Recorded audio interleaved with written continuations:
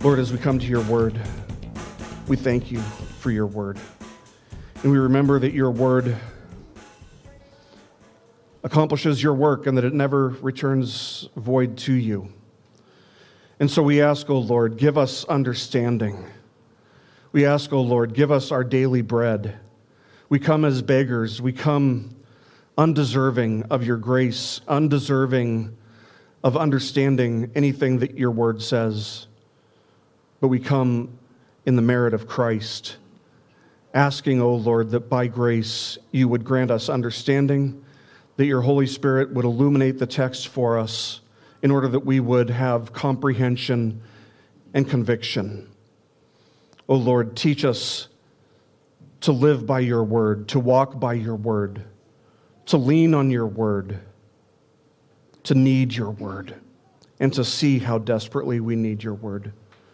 And so we pray now as we enter into our study of your word, that you would accomplish your purposes in our lives, that you would grow us in Christ's likeness, and that our lives would be transformed, our minds would be renewed by your Spirit working within us in accordance with the word.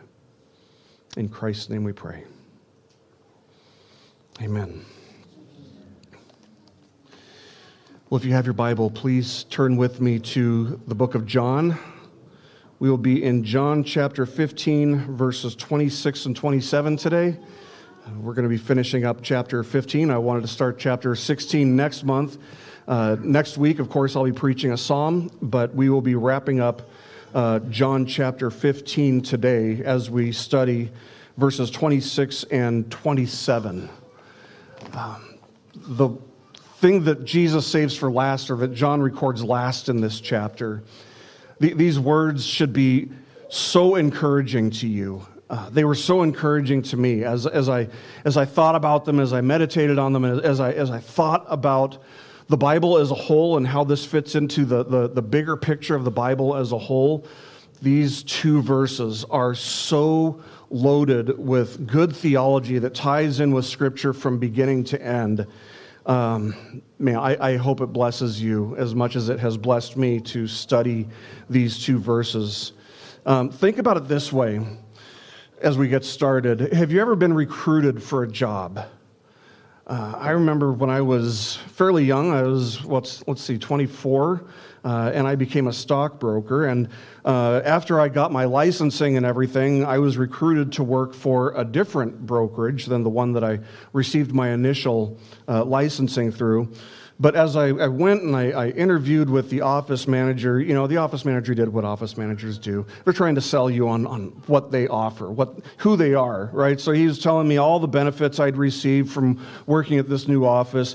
He told me about how they have this radio show that they were doing and that I would be able to get leads, from that. He was telling me about how, they pay a higher rate of commission and how they offered a 401k, after so much time and after you've hit so many sales. But the biggest deal of all, as I remember it, was the man that I would be working for, the man who owned this brokerage firm. The big deal was he was personal friends with this worldwide, very well-known motivational speaker. And of course, he'd won this award and he'd won that award. And so anyway, I ended up making the move to this new brokerage. And I got to know this man who owned the brokerage firm, but only on a very surface level.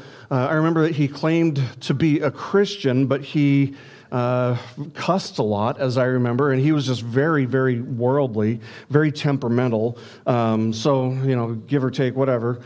Nevertheless, it was interesting to be recruited. That was the only time in my entire life, I think, that I've been recruited to go and work for somebody else who, at least on paper, sounded like he was very important. That made it hard to turn the opportunity to work for him down. I mean, think about it. The idea of working for important people or on important projects appeals to us on some level because we want our lives to matter for something more than what they are, right? I mean, if the White House, think of it this way, if the White House were to call you tomorrow and invited you to work as a partner with them in some project, wouldn't it be enticing? Even if you hate the president, even if you don't agree with the president, the idea of working for the White House, that would be enticing. But let's think about that in perspective now. Because if being recruited for these secular, worldly ventures seems exciting and seems appealing to us, how much more exciting should it be that God would seek to partner with us? That he would call us out of darkness and into his marvelous light, that he would replace our heart of stone with the heart of living flesh, that he would equip us for everything that we need to participate with him in his mission in the world. Paul, 2 Corinthians chapter 5 is one of Paul's favorite or most famous passages. The stuff that he said in that passage in 2 Corinthians chapter 5, that's where he talks about being a new creation in Christ. It's a beautiful, beautiful chapter. He comes to a conclusion toward the end of the chapter saying, therefore we are ambassadors for Christ, as though God were making an appeal through us. We beg you on behalf of Christ, be reconciled unto God. But it doesn't stop there. Remember that the chapters and the verses, those aren't inspired. Those were added a lot later. Paul actually continues that same thought in chapter 6, verse 1, where he adds this, and working together with him, with God, we also urge you not to receive the grace of God in vain. Did you catch that? Working together with him. The Greek word there is synergeo. For theology nerds like me, we might recognize that that's the word that we get the word synergism from, as opposed to monergism. A solid grasp of biblical theology would have us recognize that salvation is monergistic. That is, that it is accomplished by God and only by God, by his grace. Arminianism, on the other hand, views salvation as synergistic. That is, that we participate in our salvation. That the individual works with God for salvation by accepting the free gift of salvation. Now, obviously, I do not believe that the Bible in any way affirms the idea that we are partners with God in our salvation. It's accomplished entirely by the grace of God working in us, because the heart of stone has to be replaced. But in making us new creations in Christ Jesus, he makes us partners with him in the sense that we are called to work, to fulfill the mission that he has given to the church. As we study the 15th chapter of John's Gospel, Jesus has been speaking words of comfort. He's continued speaking words of comfort and assurance to his followers, and he's been doing that for a couple chapters. And we saw in the previous verses why those words were so necessary. It's because the church was going to be hated by the world. And why would the church be hated by the world? Because the world also hates Jesus, the one who redeemed and thus owns the church and is unified with the church, united with the church. Jesus is hated by the world, and because we are in union with Jesus, the world hates the church too. Nevertheless, it's clear that the disciples and the church in the age to follow, by extension, had a mission that was given to her, a mission for the church to accomplish. Jesus said earlier, a few verses ago, he said, I've appointed you that you would go and bear fruit and that your fruit would remain. So he says that, but then he immediately follows that up by telling them how hated they're going to be. And so at this point, you would think that somebody would have been listening closely enough to say, wait a minute, we're going to bear all this fruit, and we're going to be hated. How is that going to all work together?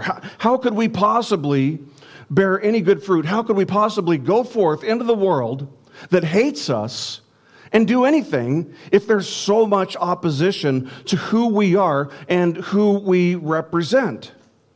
And that brings us to the point of the passage that we come to today. The point of this passage is that God's mission on earth will be accomplished by the work of the Holy Spirit and the church partnering together, testifying of the truth of Jesus before the world.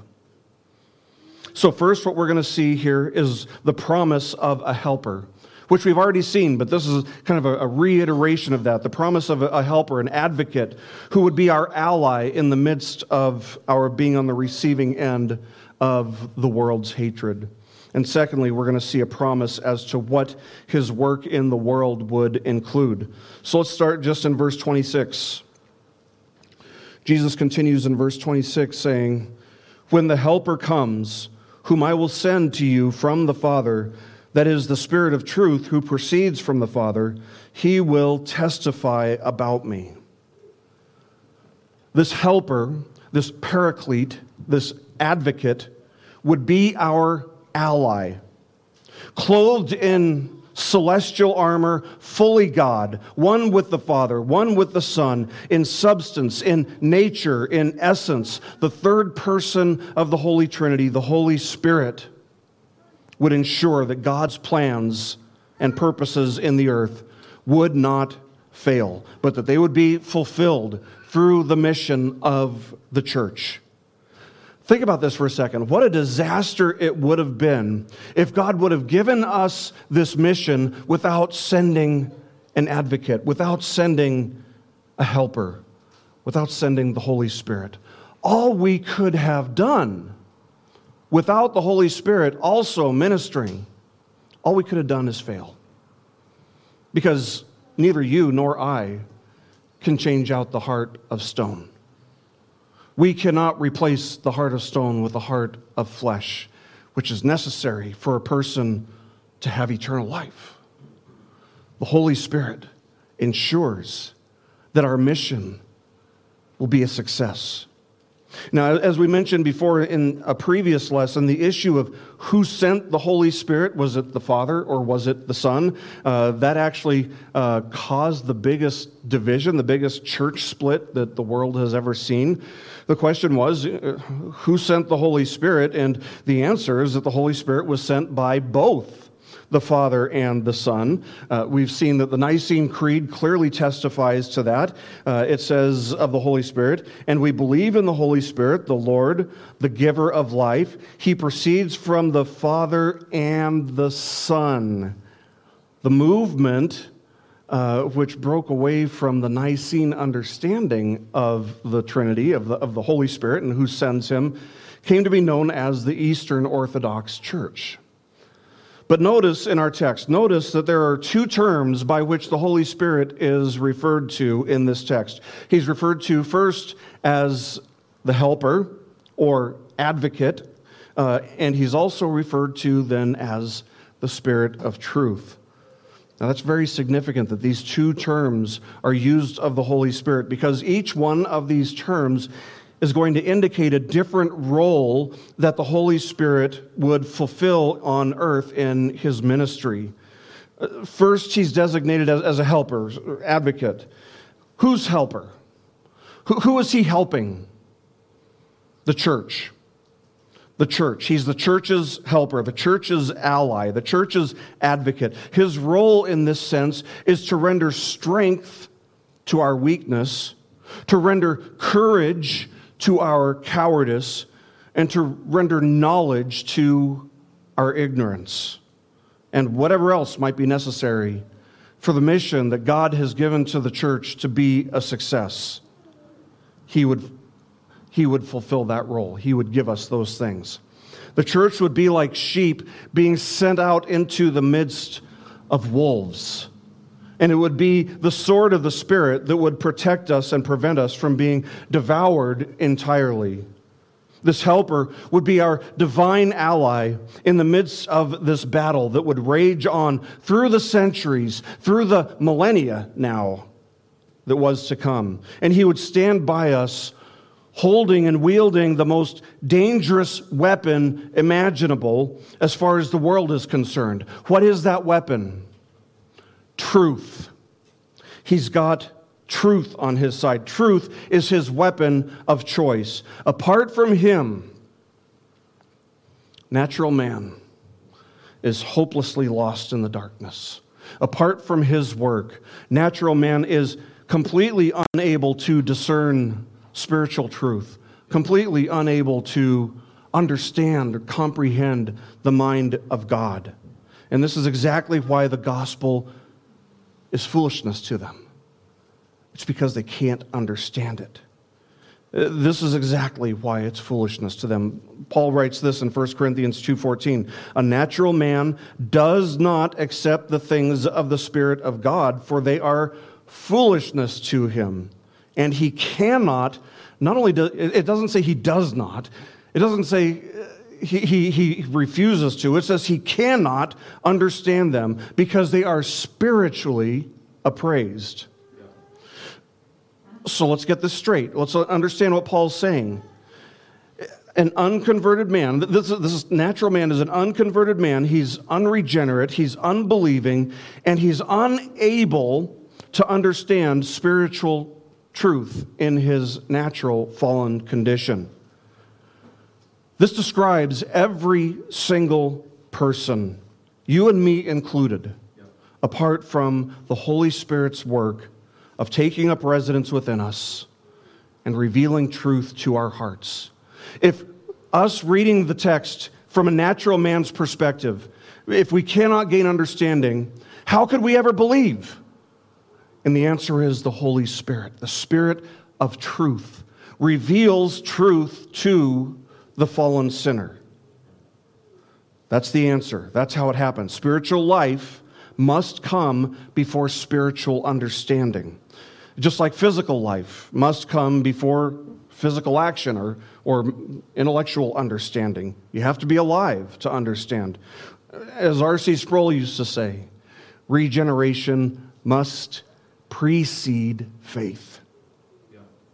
How does God convince us of truth?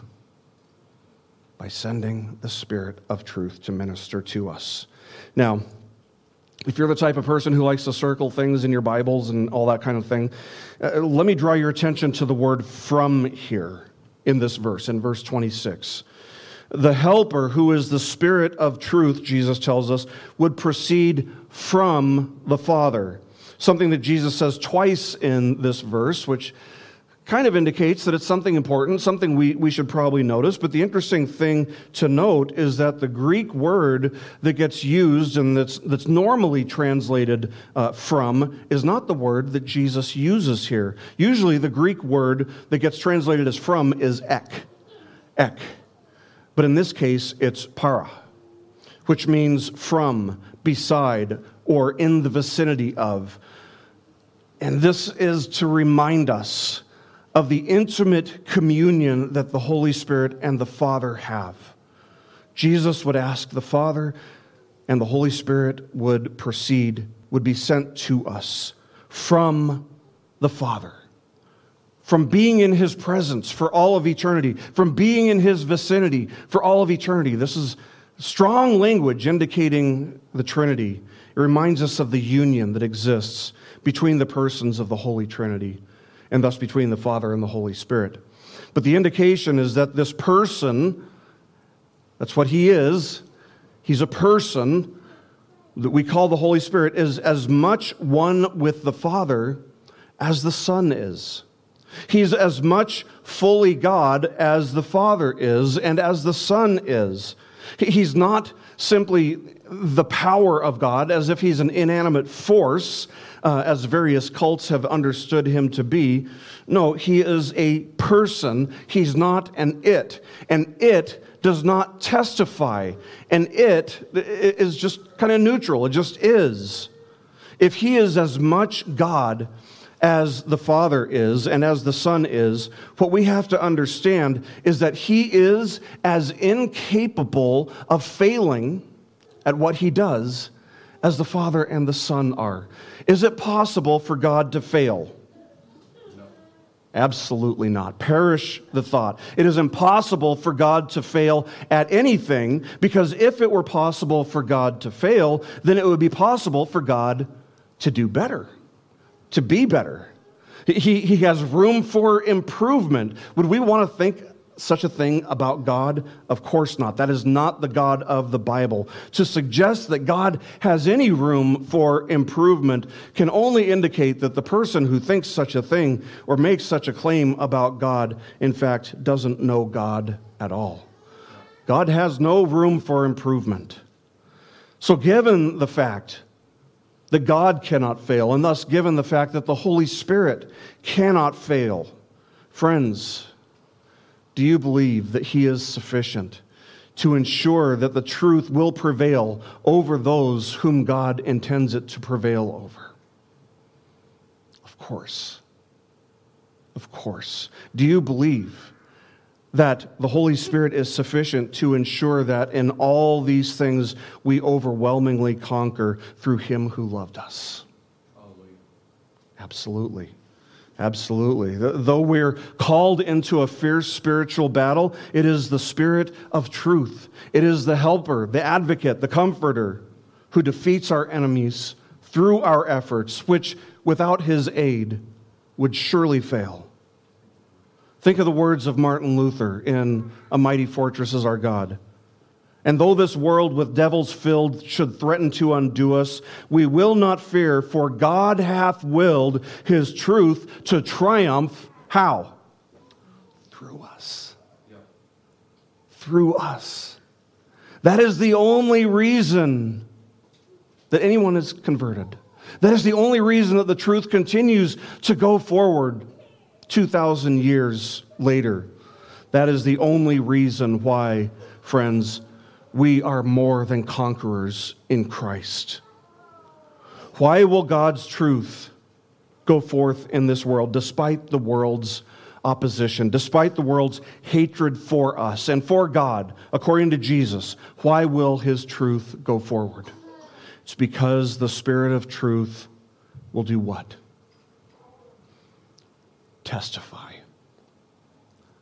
He will testify. Jesus says he will testify about me specifically. He will be a witness about Jesus, about who Jesus is, what Jesus has done. And he does this in two ways. First, the Holy Spirit bears witness, in James Montgomery Boyce's words, quote, by speaking through the Bible to carry the Bible home to the individual human mind and heart, end quote.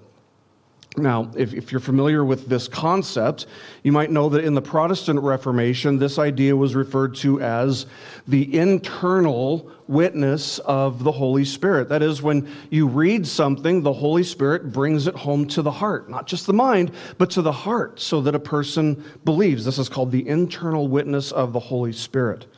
And as the London Baptist Confession of 1689 affirms in chapter 1, paragraph 6, quote, we acknowledge the inward illumination of the Spirit of God to be necessary for the saving understanding of such things as are revealed in the Word, end quote. So the first way that the Spirit testifies of the truth is through the reading, through the studying of God's Word, through the reading and studying of the Bible. The second way, it's pretty obvious, it connects with verse 27 here, it's through the ministry of the church. When the Bible is read, or when the Bible is heard by the natural man, on his own, apart from God's grace working in him, he has no understanding of it. He has no comprehension of it. The desire of his heart is not to find the truth. The desire of his heart is to suppress the truth about God in unrighteousness, in his unrighteousness. But the Holy Spirit, brings the truth of the Scriptures to his heart. He reveals the things of Scripture to be true and helps the individual to gain understanding of the text. This is what Jesus was referring to in the next chapter, in chapter 16, where he'll say, "But when he, the Spirit of truth, comes, he will guide you into all the truth." This is also what John was referring to in 1 John chapter 2, verse 27, where he wrote, quote, "His anointing teaches you about all things and is true and is not a lie. And just as it has taught you, you abide in him." So when you hear the Bible taught, when you hear it read, the Holy Spirit bears witness to the truth of what the Scriptures say. First, by giving the individual comprehension. Comprehension, something that the natural man has never wanted, something he's never been capable of having before, but something that by grace the Holy Spirit brings to his heart. Comprehension. Comprehension. He has spent his entire life suppressing the truth. He has spent his entire life running away from the truth. He has spent his entire life hating God, but his hatred has been an ignorant hatred.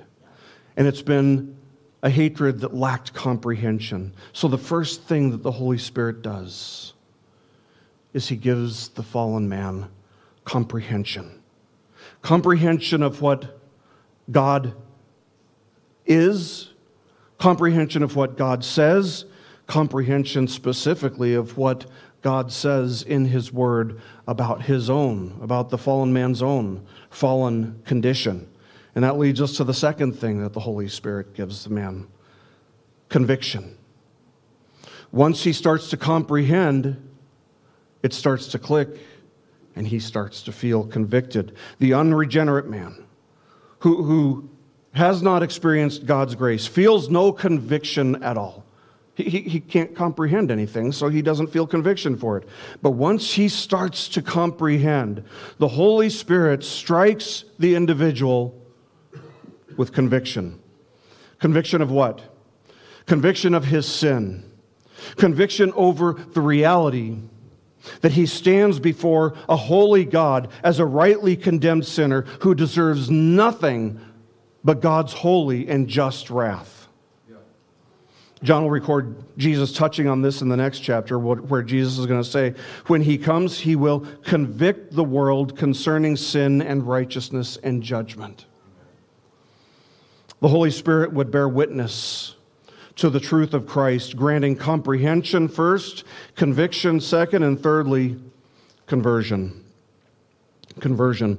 Our confession states in chapter 10, paragraph 1, "Those whom God hath predestinated unto life, he is pleased in his appointed and accepted time effectually to call by his word and Spirit out of that state of sin and death in which they are by nature, to grace and salvation by Jesus Christ, enlightening their minds spiritually and savingly to understand the things of God, taking away their heart of stone, giving to them a heart of flesh, renewing their wills, and by his almighty power determining them to that which is good, and effectually drawing them to Jesus Christ, yet so as they come most freely, being made willing by his grace."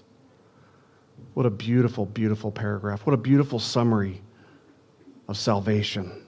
The clause to keep in mind as it relates to what Jesus is speaking about here in John chapter 15 is the clause that says, by his word and Spirit.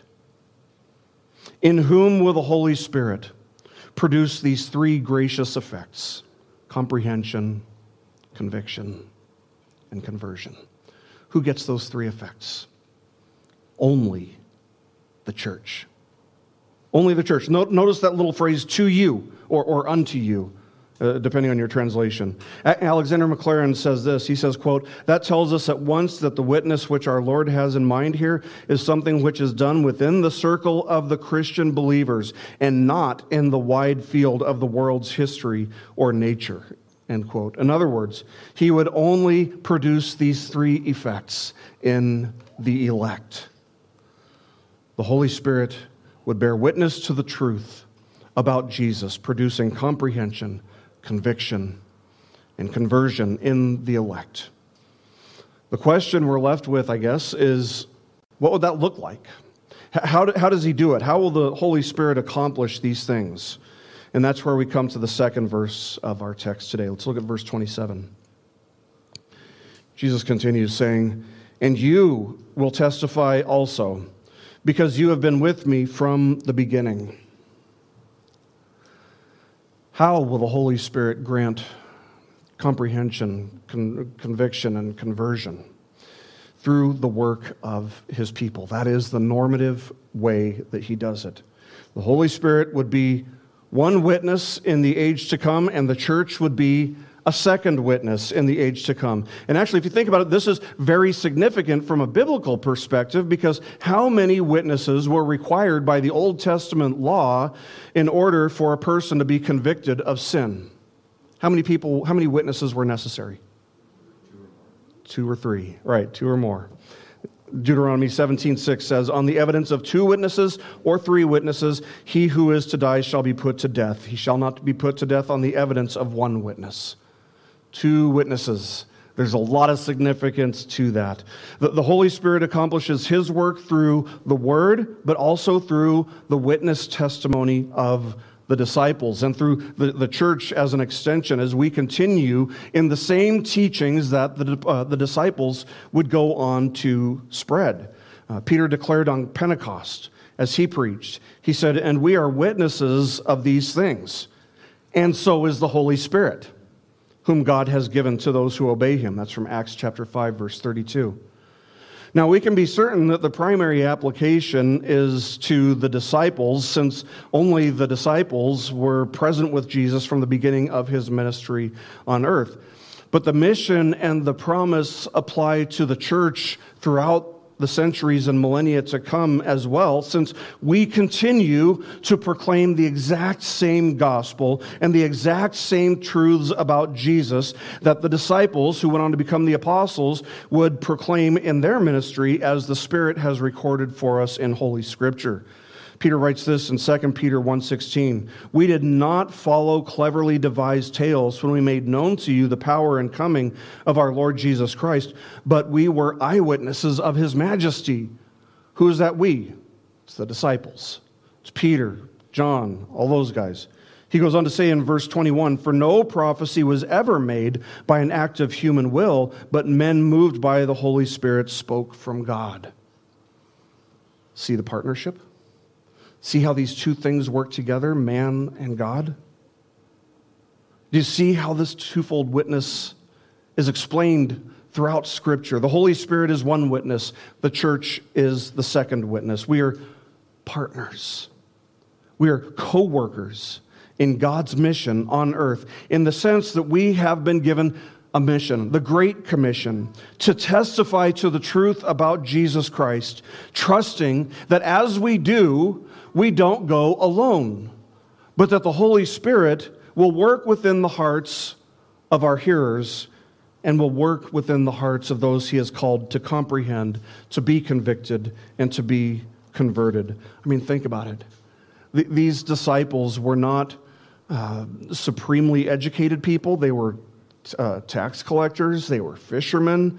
How could they create a movement, create a message that would be taken to the ends of the earth for 2,000 years and onward until the Lord returns?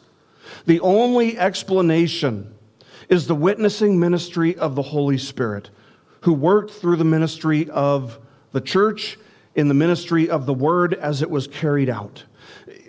Just as even today, the only explanation for why you or I believed and were saved is because of the ministry of the Holy Spirit as he worked through the ministry of the church.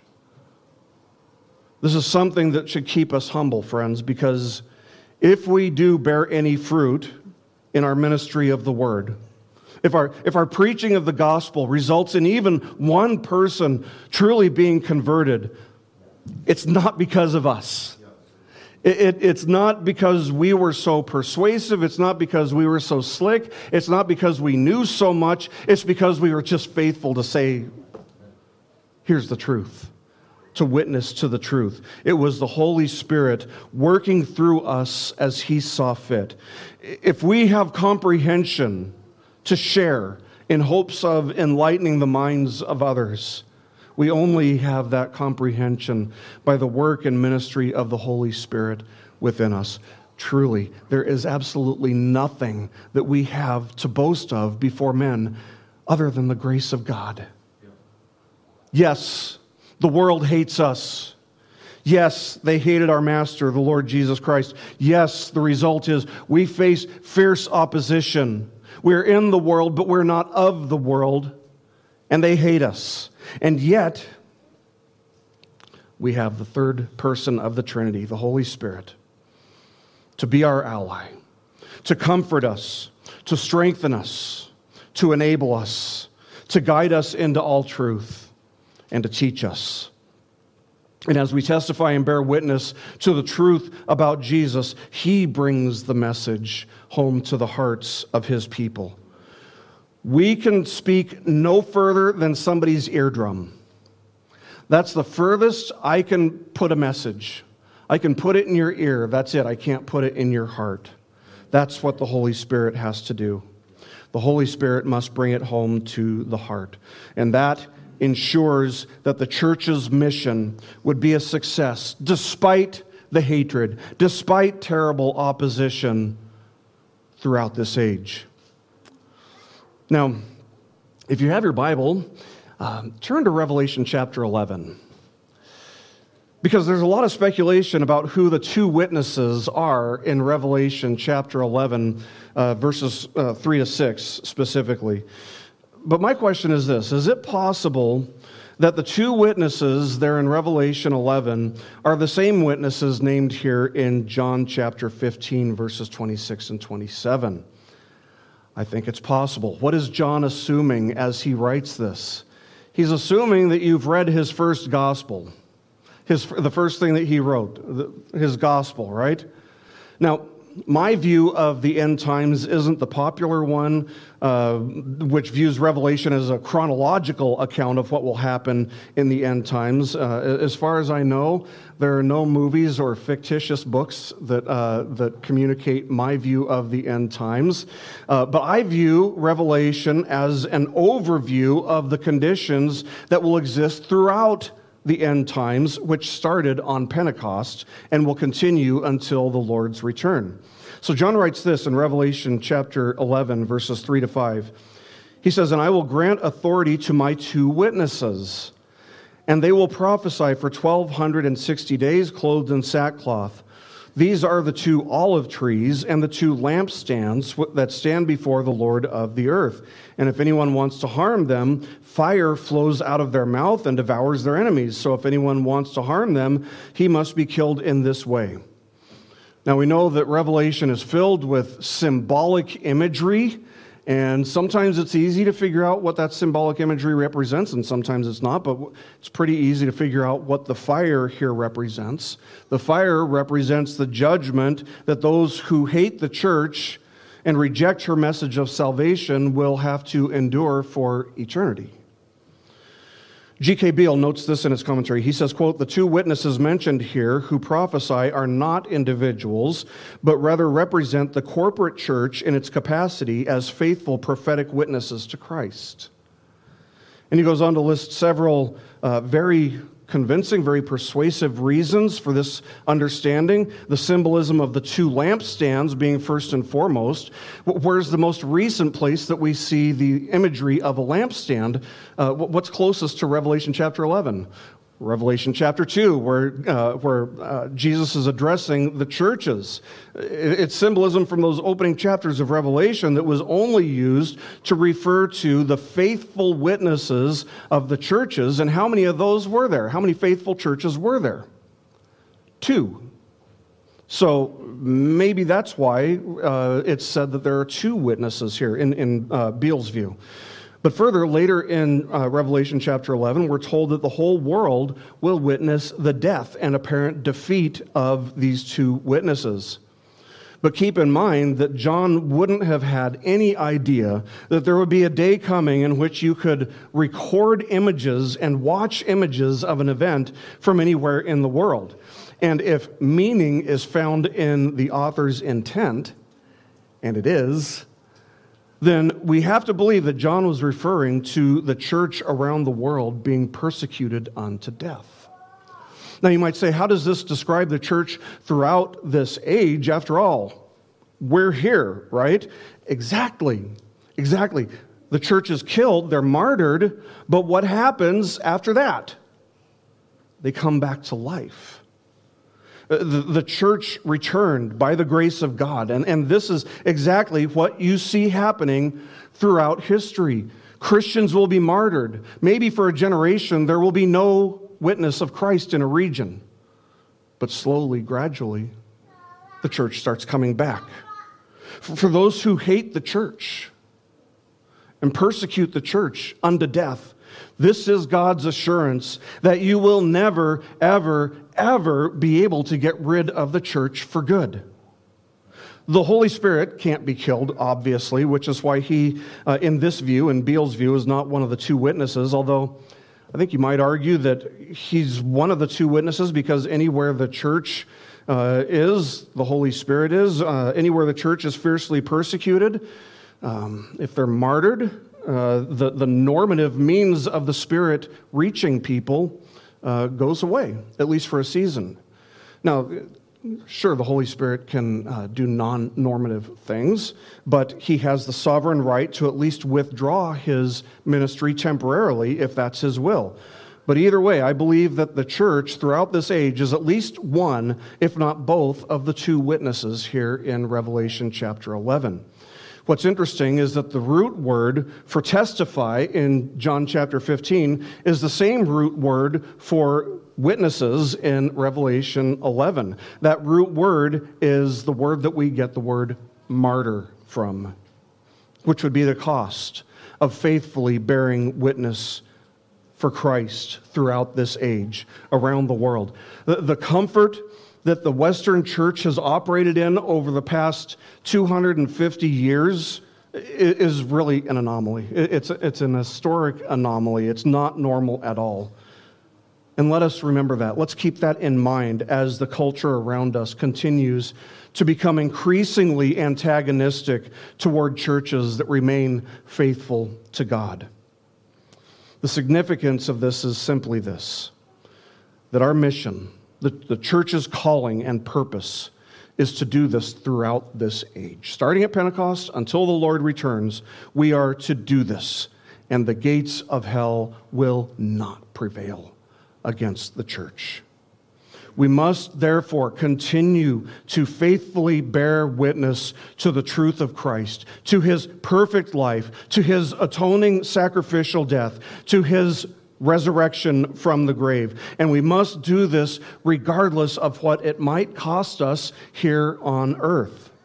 By God's grace and by the power of the Spirit of truth testifying through our faithful witness, the true church will continue to do this throughout this age until the end when the Lord returns. This is the game plan. You and I are the game plan. The church carrying out this mission, the Great Commission, is the game plan, and there's no backup plan. It will succeed if we're faithful to it, and we will be. The Holy Spirit will ensure that we will be. But notice what we're not called to do. We're not called to make enemies. We're not called to go to war. We're not called to argue. We're certainly not called to treat the truth about Jesus like it's a product that needs to be sold.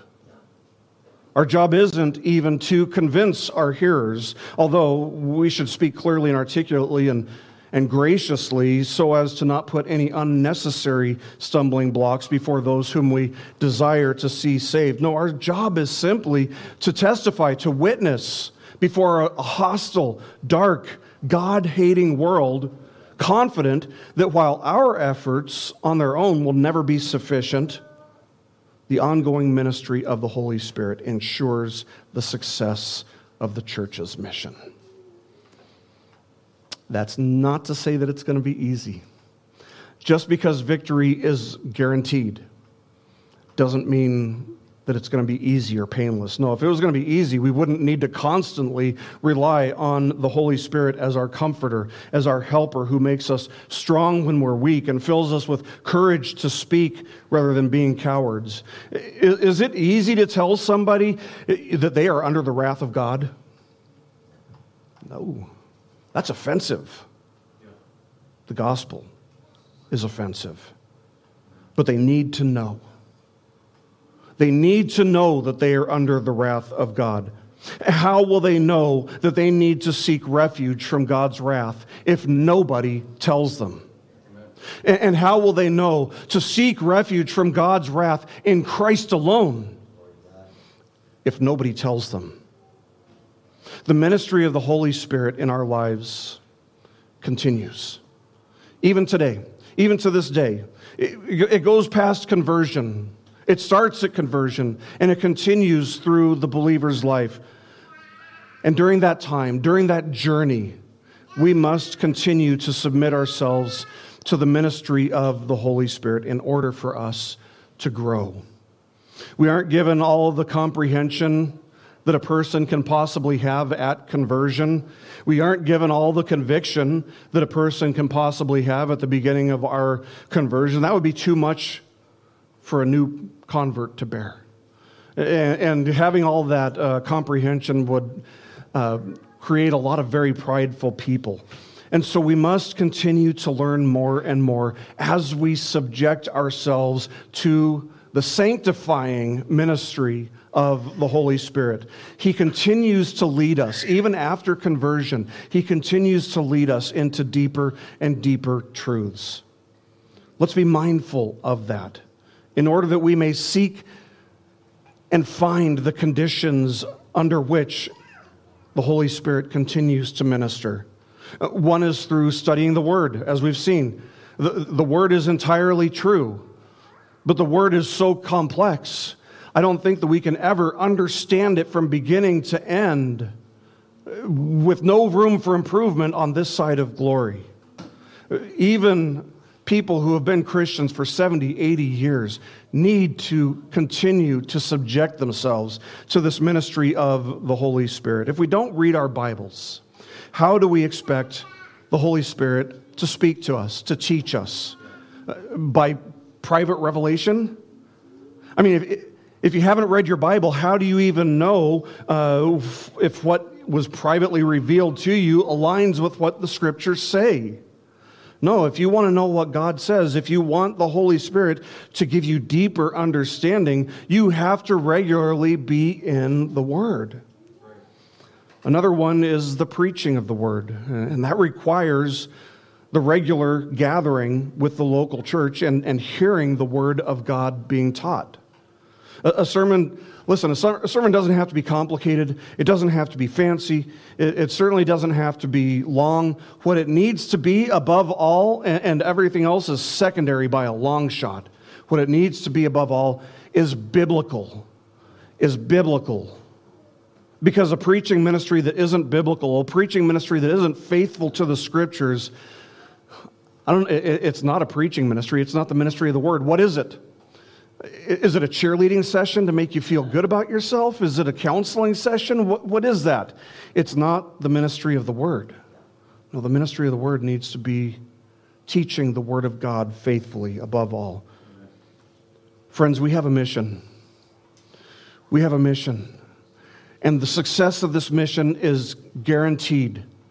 We just have to be faithful to do what we've been called to do. We must bear witness to the truth of Christ before an unbelieving, hating world. We have been called out by God and assigned to that purpose.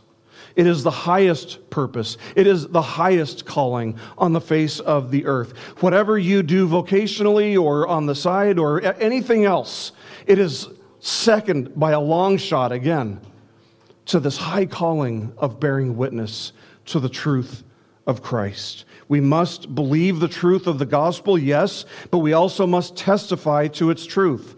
We must believe it In an intellectual sense, yes, but we also must experience it. We must believe it experientially, experiencing what the Reformers called the internal witness of the Holy Spirit. And that means going beyond intellectual knowledge and being intellectually convinced, but to believe it and to have it settled by the ministry of the Holy Spirit in our hearts. But our calling is to go even further than that. It's to go beyond intellectual knowledge. It's to go beyond heart knowledge. Our calling is to tell the world about Jesus, to tell the truth about Him, to testify of Him, knowing that as we go, friends, the Spirit of truth, the Holy Spirit, goes with us. He goes to comfort us, to help us, and He goes to prepare the path before us, preparing the ears and hearts of our listeners, guaranteeing our success, guaranteeing that through our ministry of the Word, through sharing the gospel, God's people, Christ's sheep, will hear His voice and they will follow Him. This is mind-blowing, but it's true. God's mission on earth will be accomplished by the work of the Holy Spirit and the church, partnering together, testifying before the world of the truth about Jesus. May God be faithful to grant us constant grace to walk in a manner worthy of our calling. Let's pray.